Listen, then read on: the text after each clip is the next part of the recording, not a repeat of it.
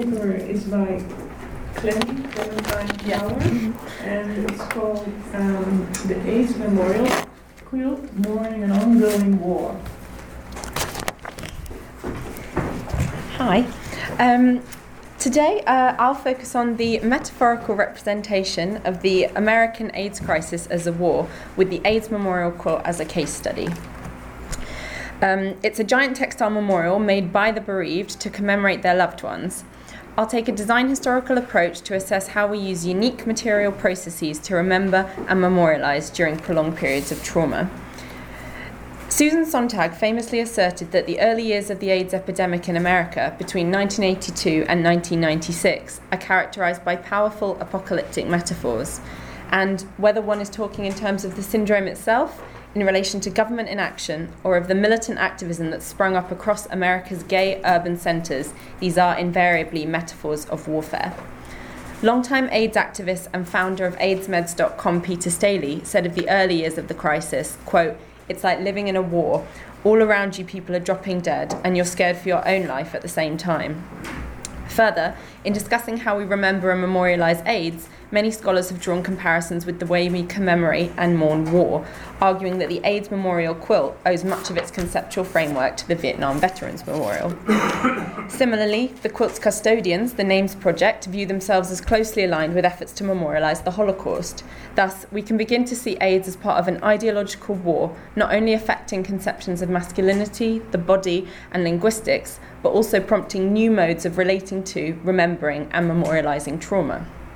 So, I will outline the roots of the quilt in just a moment, but first I think that an understanding of memory is central to this discussion. So, in 1990, John Clum asserted that, quote, "In a gay culture now rightfully obsessed with a killer plague, remembering becomes a central act, and it is how and what one remembers that defines much of AIDS literature, art, and film."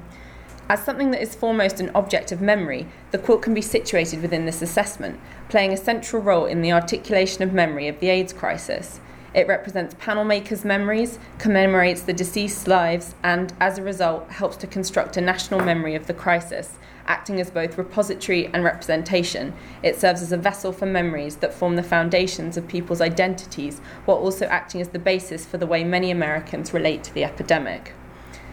Memory can be understood as both the process of recollection as well as the representation of what is recalled. It is by its very nature multiple and yet specific and individual. It is a way of seeing and yet invariably a way of not seeing. In this respect, it is individual and selective. However, important theories, including French sociologist Maurice Halbwachs's collective memory theory, that indicate that despite memory biologically being wholly individual, culturally there are commonalities in the way that groups remember.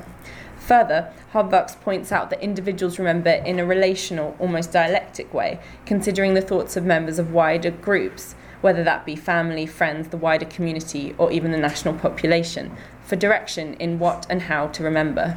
This forms a vital part of the identity-forging process among individuals as they work out how they relate to a wider group. The publication of Pierre Nora's work, Between Memory and History, constituted an important moment in the historiography of memory theory. A relentless critic of Halbwachs, Nora tended to the distinction between memory and history, asserting that memory is, quote, unself-conscious, commanding, all-powerful, spontaneously actualizing, whereas history is the reconstruction, always problematic and incomplete, of what is no longer. Nora took up the position that memory is being superseded by history and that we are increasingly living in a time when we can only represent the past rather than actually recall it. Rather than remembering authentically, Nora posits that we are engaged in a self-conscious pursuit of memory, which ultimately leads us to historicise. This notion has particular implications for material manifestations of memory, particularly memorials, which become a locus for reconstructing the past. When considering the quilt, however, such an analysis is only partly applicable. The implication that memory is superseded by a broader historical narrative implies that those doing the remembering do not actually remember the events in question. One of the interesting and somewhat contentious aspects of the quilt is that while it represents the deceased, the epidemic from which these people died is not over. As a living memorial, the quilt is fundamentally about the adding of material memories to a larger piece. In this respect, the quilt is a vital resource in both the remembering and historicising of HIV and AIDS. It chronicles the generational shifts that render it possible to see the early years of the epidemic as an historical era, bridging the gap between memory and history. More recently, Annette Kuhn highlighted the two-way process of remembering, concurring that memories extend beyond the individual remembering, spreading into, quote, an extended network of meanings that bring together the personal with the familial, the cultural, the economic, the social, and the historical. So before I go any further, a background to the quilt. In 1985, San Francisco's AIDS death toll reached 1,000, and in response, activist Cleve Jones proposed that all those joining in the annual march to commemorate Harvey Milk write the name of someone they knew who had died of AIDS on a piece of poster board. The boards were hung on the facade of the San Francisco Federal Building, creating what theologian Peter S. Hawkins has described as a wall of memory that simply by naming names exposed both private loss and public indifference. On seeing the collection of names scrawled over the building's facade, Jones hit upon the key to communicating the destruction that AIDS was wreaking. Jones commented that, for some time before, he had been obsessed with, quote, the idea of evidence. Facing the Federal Building, Jones was reminded of a quilt. It was through this middle-class, family-oriented medium that this activist would show America his evidence. In this moment, Jones claims he conceived of the quilt, and in February 1987, he made the first panel to commemorate his friend Marvin Feldman. Its size was intended to mimic the size of the average gravestone, 3 feet by 6 feet. 8 panels sewn together created a block, and these were then grommeted together to create the quilt. The Names Project was organised in June 1987, and 40 panels were then displayed at San Francisco's Lesbian and Gay Freedom Day Parade. By August 1987, the quilt had grown tenfold. 2 months later, at the National March for Lesbian and Gay Rights, the now 2,000-panel-strong quilt was laid out on the Mall between the Washington Monument and the Capitol building. The most recent statistics indicate the quilt has 6,000 blocks, where 94,000 people are named over 48,000 panels that take up 1.3 million square feet. And the Names Project still receive, on average, 1 panel every day. The quilt's role is multi-layered. It is at once interventionist and activist, while also existing as a reaction and a response to death, to disease, and to a seemingly hopeless political situation. In places, it's a collection of political statements, but fundamentally, it's a representation of individual people. Sometimes individuals are named as they would be on a gravestone, while at other times they're referred to by diminutives in relational terms or by pet names. Sometimes one person is named, sometimes tens of people. The only specifications for contributing panels is that they must measure 6 feet by 3 feet and have a name on them. The panels memorialising a person dead with AIDS provided Jones with the evidence he had been looking for. Physical representations of the deceased, not simply denoted by size, but emphasising the absolute individuality of each life lived and lost. As Richard D. Moore iterates, quote, the panels are not refractions of the tomb of the unknown soldier. Rather, each panel says that this person, like no other, was here. Thus, using deliberately American rhetoric and formats, the quilt highlights individuality while also speaking on behalf of a collective.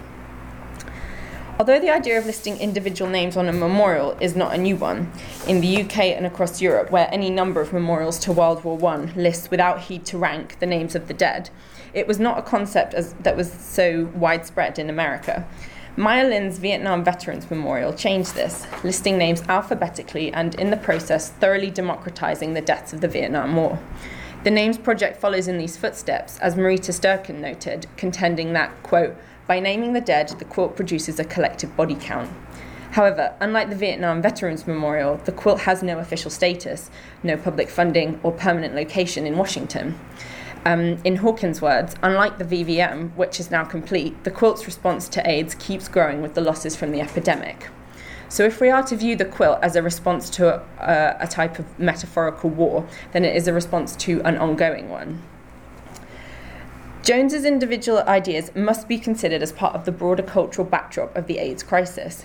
As Sontag discussed in her iconic book AIDS and Its Metaphors, the early years of the crisis in America is commonly dealt with using metaphors of warfare. Such an analogy can be highly detrimental to persons living with HIV and AIDS, not least because it generates a perception of the illness as unbeatable and therefore not worth fighting, ultimately generating a sense of apathy when it comes to a clear response. Sontag's assessments point to the dualism of the epidemic. HIV and AIDS is, as Guste Yep notes, quote, actually an amalgamation of two parallel epidemics, biomedical and cultural, mutually influencing each other.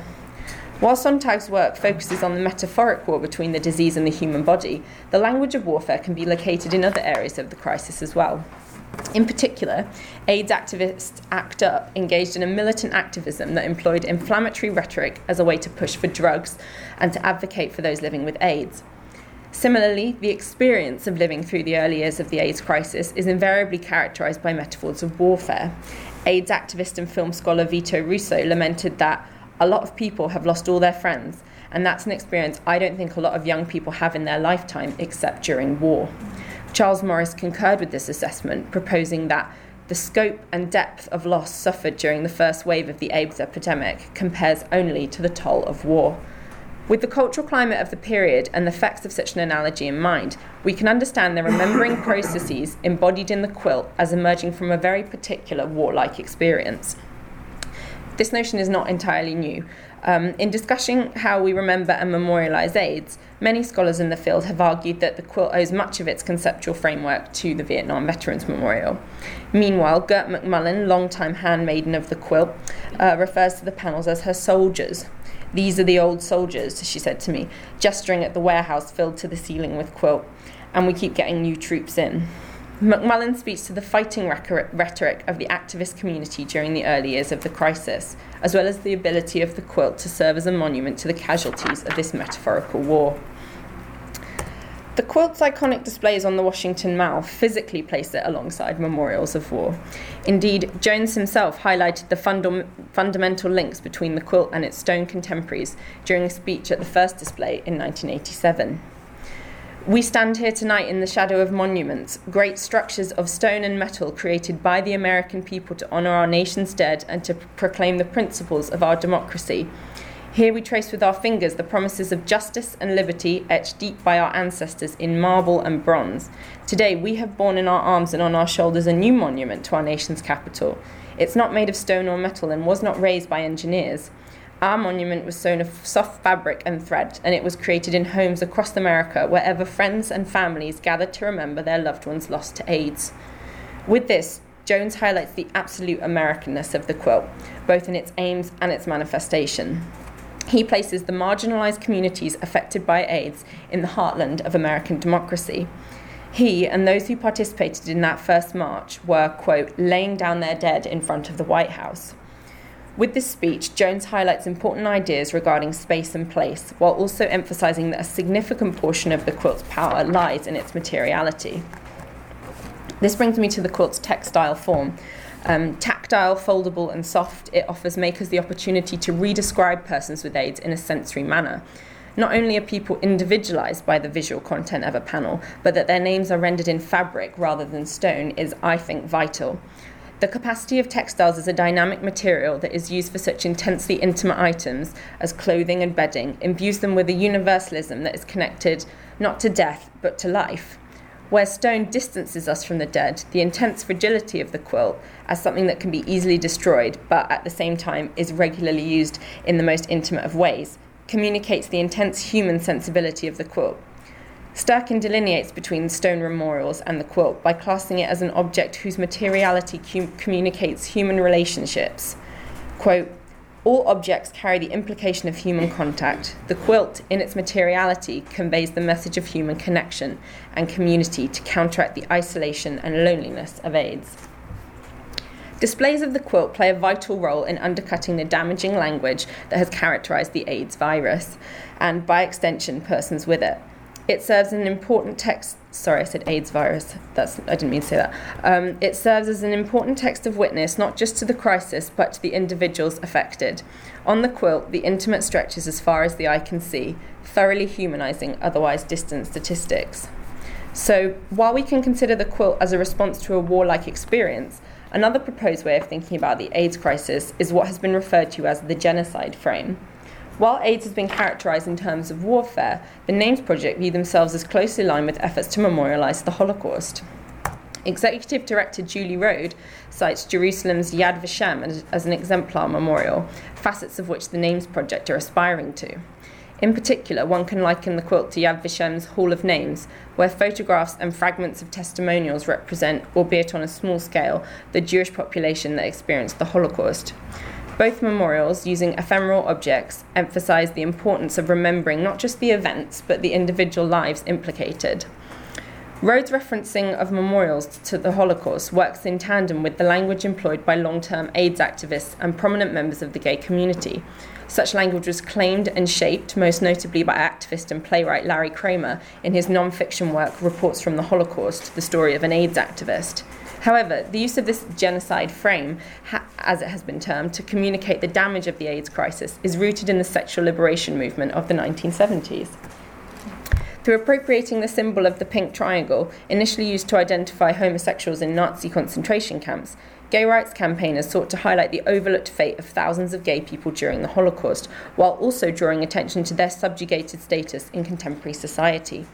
Famously, Harvey Milk, for whom Cleve Jones was working during the 1970s, said of Proposition 6 that called for the banning of all openly gay men from teaching in California's public schools, that his constituents, quote, are not going to sit back in silence, as 300,000 of our gay brothers and sisters did in Nazi Germany. We are not going to allow our rights to be taken away and then march with bowed heads into the gas chambers. The Holocaust frame was already present by the time the AIDS crisis ascended, with the pink triangle serving as a well-worn symbol of gay rights. However, the Holocaust as a symbolic resource took on heightened meaning during the 1980s. A. Stein argues that the Holocaust frame is the result of a social movement's attempts to locate a fixed idea, in this case an historical event, through which they can define themselves and gain adherence. When it comes to the AIDS crisis, the Holocaust frame was employed firstly, although somewhat fleetingly, in conspiracy theories that suggested AIDS was a government-created disease, a sort of form of state-sponsored genocide.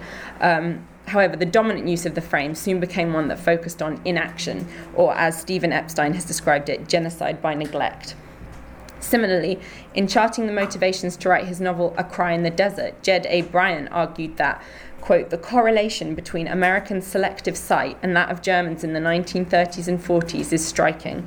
In the final analysis, the results are the same. They vary in degree, but not in any measure of rightness or wrongness. Meanwhile, in a more inflammatory and characteristic manner, in 1987, ACT UP sponsored a float that depicted persons living with HIV and AIDS as concentration camp prisoners as a response to public discussions proposing the quarantining of persons with HIV and AIDS. The analogy of the Holocaust worked for AIDS activists because it was powerful, ubiquitous, and was categorically understood to be morally wrong, a crime not just against its victims, but against humanity. Further, its power, as David Caron notes, to evoke exceptionality is central to its use. As such, it is certainly a problematic trope of rhetorical excess, prompting difficult questions concerned with the ownership of memories. However, as a widespread analogy, it provides an insight into perceptions of the crisis as specific and unique, thus requiring innovative modes of memorialisation. Although the Holocaust frame is arguably no longer invoked to describe the AIDS crisis in the 21st century, its associated rhetoric still resonates with many people. For example, in a Medius Working Group conference held in May 2013, advocates including Perian Halkitis repeatedly employed the term survivor, a term often associated with persons who survived Nazi concentration camps, to describe gay men of his generation, explaining that, I know no adult life without AIDS. The gay men of my generation, infected or not, are long-term survivors of this disease. And the assessment of the quilt as part of a rhetorical war continues in contemporary discourse, with founder Cleve Jones, who left the Names Project some 10 years ago, criticising the organisation for, quote, holding a weapon that they have decommissioned, and Staley, in a recent documentary about the crisis, lamented, just so many good people died, and like any war, you wonder why you came home. To conclude, I am addressing the rhetorical processes that have rendered HIV and AIDS as characterised by metaphors of warfare. The AIDS Memorial Quilt takes up an important place within this rhetoric, and while it does indeed borrow from various modes of commemorating war, it also stands as a unique intervention in memory to highlight both the normalcy of those lost to AIDS, as well as the uniqueness of the illness from a political and social perspective. Thank you.